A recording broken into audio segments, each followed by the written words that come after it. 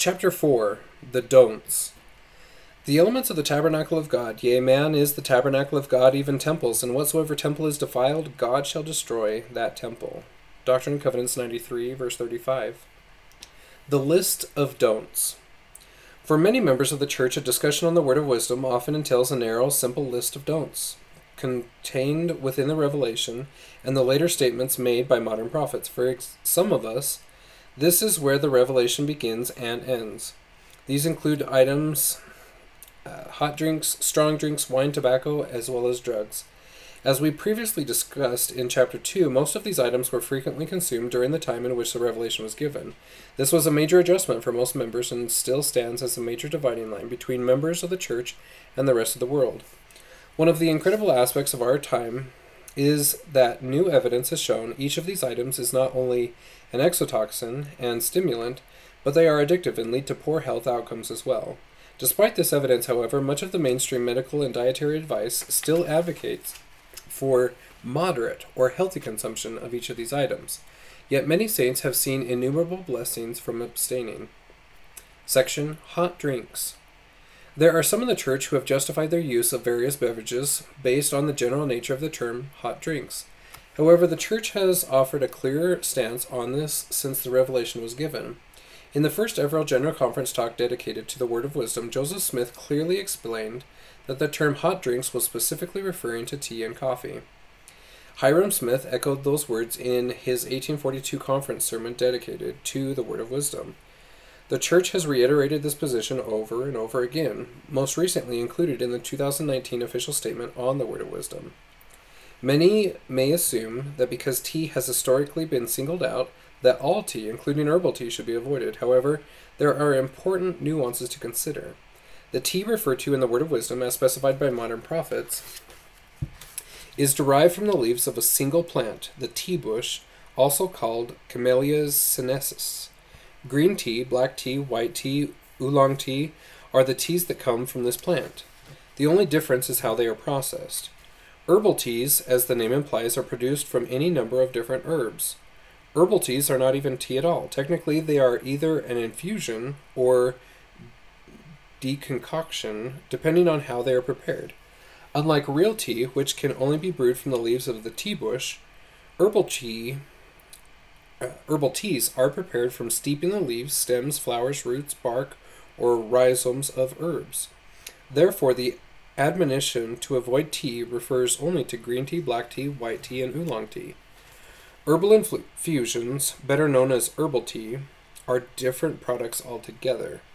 Though it is clear that coffee and tea are two of the primary substances that are to be avoided, many are shocked to learn that the word hot could cover many other beverages as well. The word hot could refer to actual temperature of the drink, as hot drinks have negative impacts on the esophagus and on digestion, in which case any kind of hot drink such as cider, chocolate, or even herbal tea would be out of the question if consumed while hot. However, one of the most important things to keep in mind when it comes to studying the scriptures is to take into account what the words meant when they were written. Language changes over time and words often lose meaning. By looking at scriptural definitions rather than modern definitions, we can better understand what the Lord means.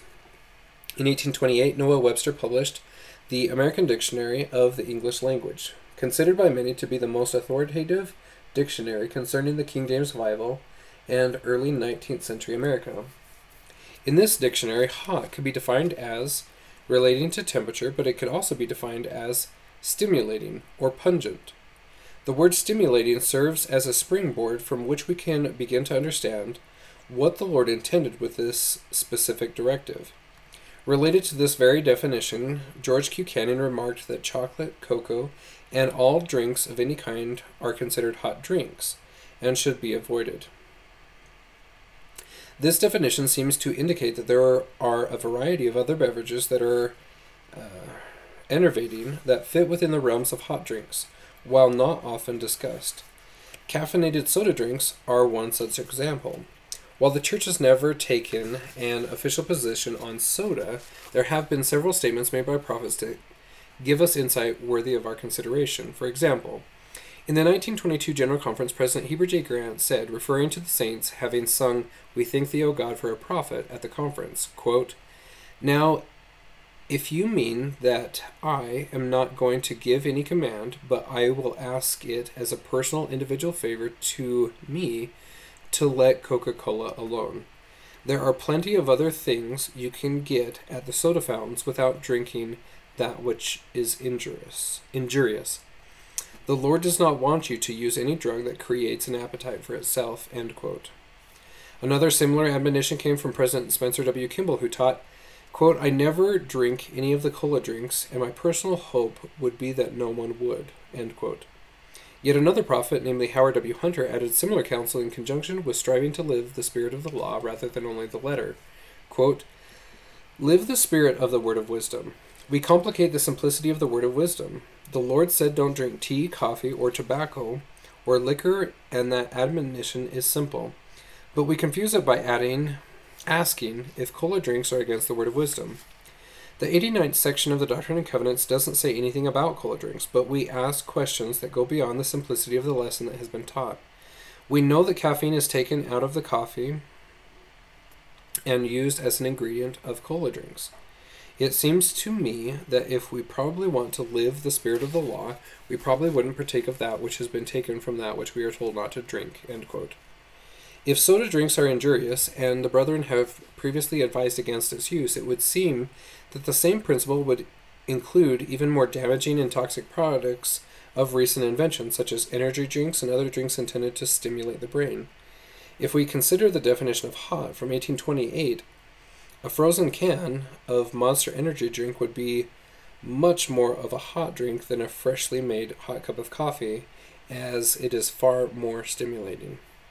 Speaking on the use of stimulating drinks, President Young taught the saints that they should drink what they should drink, saying, quote, it is different to find anything more healthy to drink than good cold water, such as flows down to us from springs and snows of our mountains. This is the beverage we should drink. It should be our drink at all times, end quote. Though many already know the risks associated with the consumption of many of our modern stimulating drinks, a reminder certainly serves us well. There is no reliable study or good data that suggests caffeine is good for long-term health, though headlines would have you believe otherwise. Soda consumption, for instance, is associated with leukemia, non-Hodgkin's lymphoma, and multiple myeloma. It is also linked with diabetes, heart disease, and cancer, the top killers in the world. Perhaps the most telling data indicates that soda drinkers have decreased longevity and accelerated cell aging. However, soda isn't the only beverage linked with health risks. Coffee and tea have also been found to increase hypertension and increase the risk of heart attack fourfold. Studies have found that tea and coffee lead to increased instances of breast disease. Additionally, caffeine has been shown to lead to increased anxiety, depression, and medication usage. These stimulating caffeinated drinks would surely be categorized as hot, according to the Webster Dictionary, were they around in the 1830s.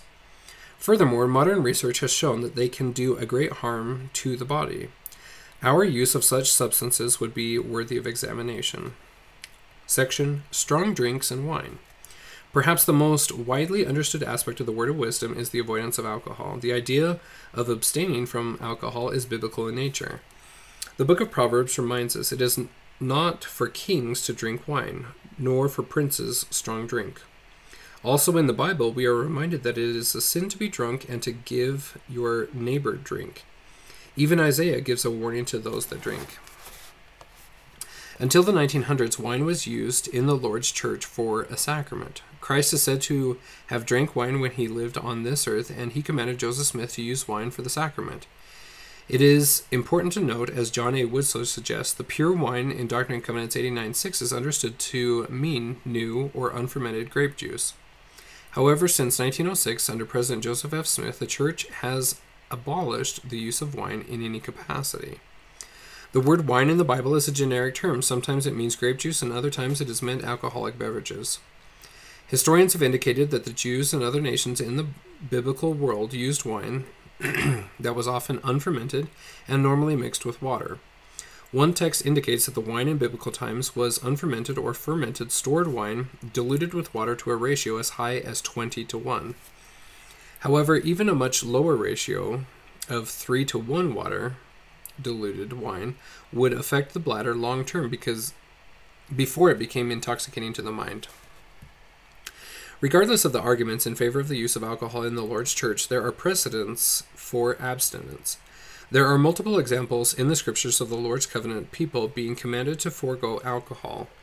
The Nazarites are one such group. The Nazarites were people who dedicated themselves to the Lord and received protection as long as they did not partake of any wine or fermented drink, and did not cut their hair. In the book of Leviticus, we also learn that Aaron and other priests were commanded, "Do not drink wine, nor strong drink, thou nor thy sons with thee," that they would be examples of the difference between holy and unholy, and between clean and unclean. The command in modern days is not unprecedented, as it was also commanded in biblical times.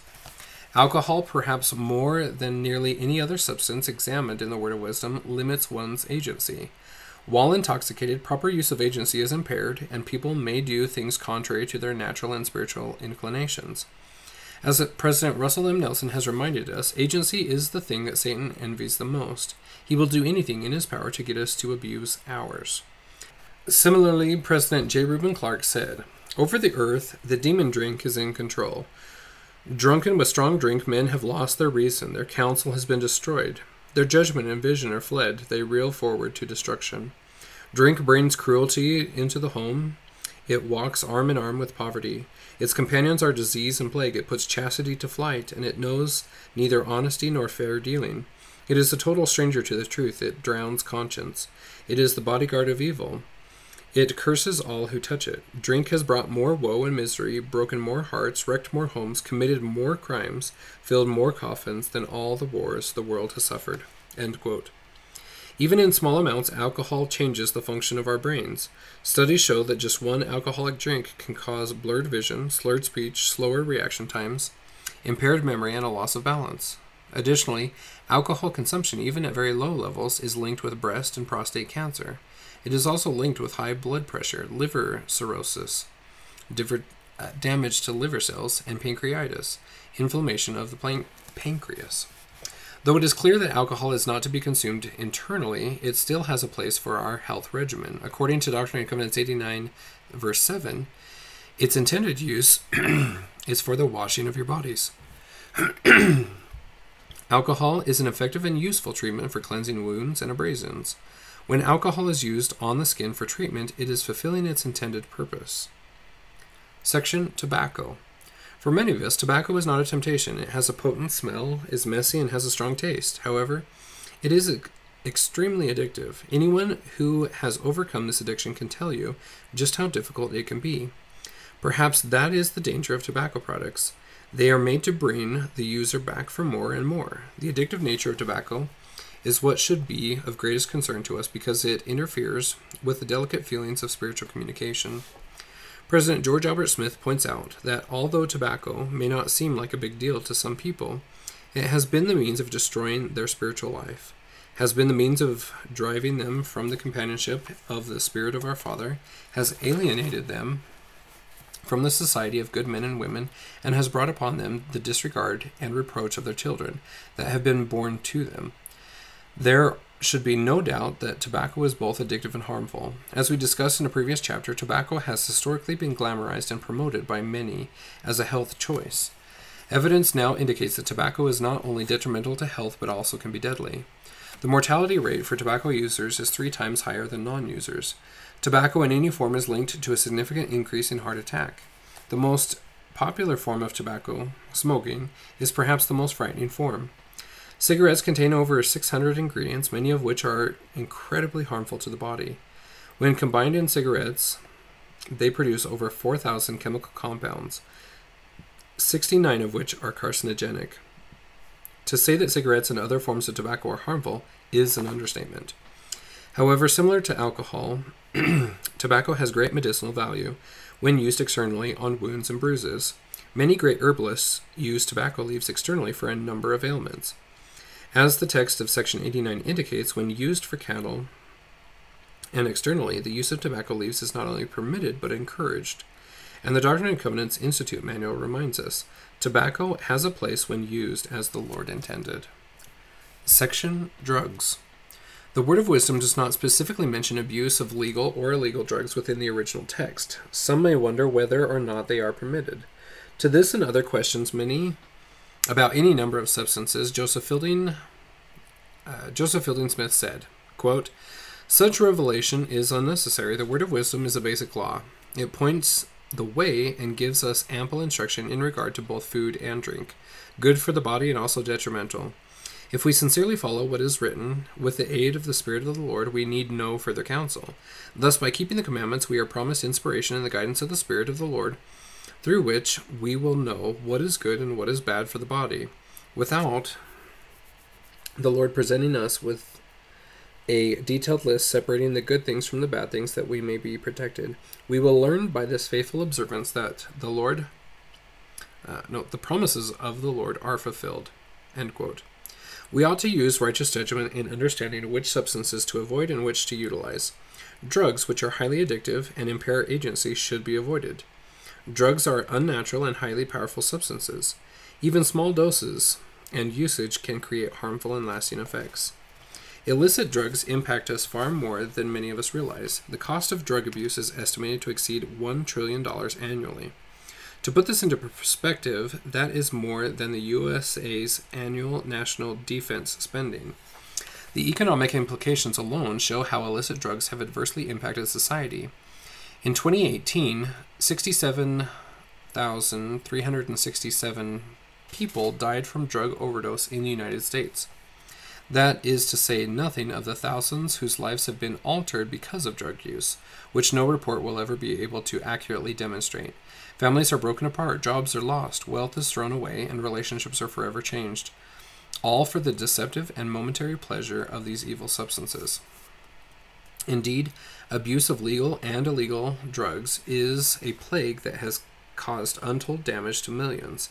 Surely we would do best to avoid them in any form and keep ourselves far from their addicting power.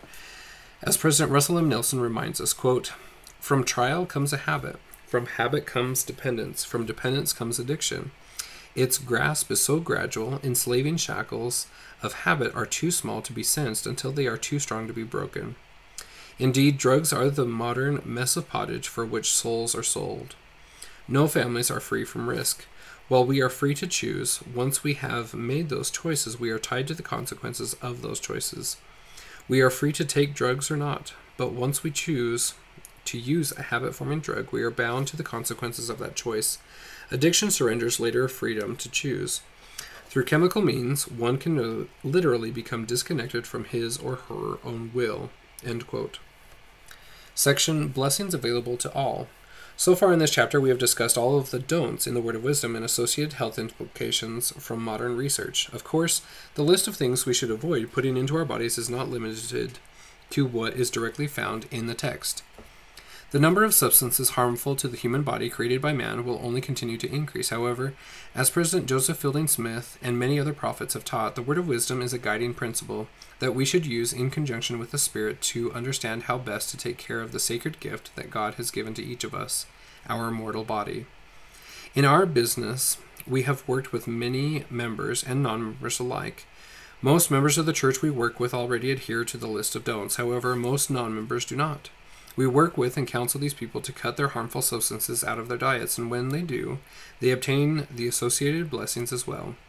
Indeed, the blessings of the word of wisdom are available to all who will abide its principles. However, in order to obtain the full blessings promised by the Lord, it is not enough to simply abstain from harmful substances. Else why would he include any additional instruction? There is much more to the word of wisdom that we will discuss over the next few chapters.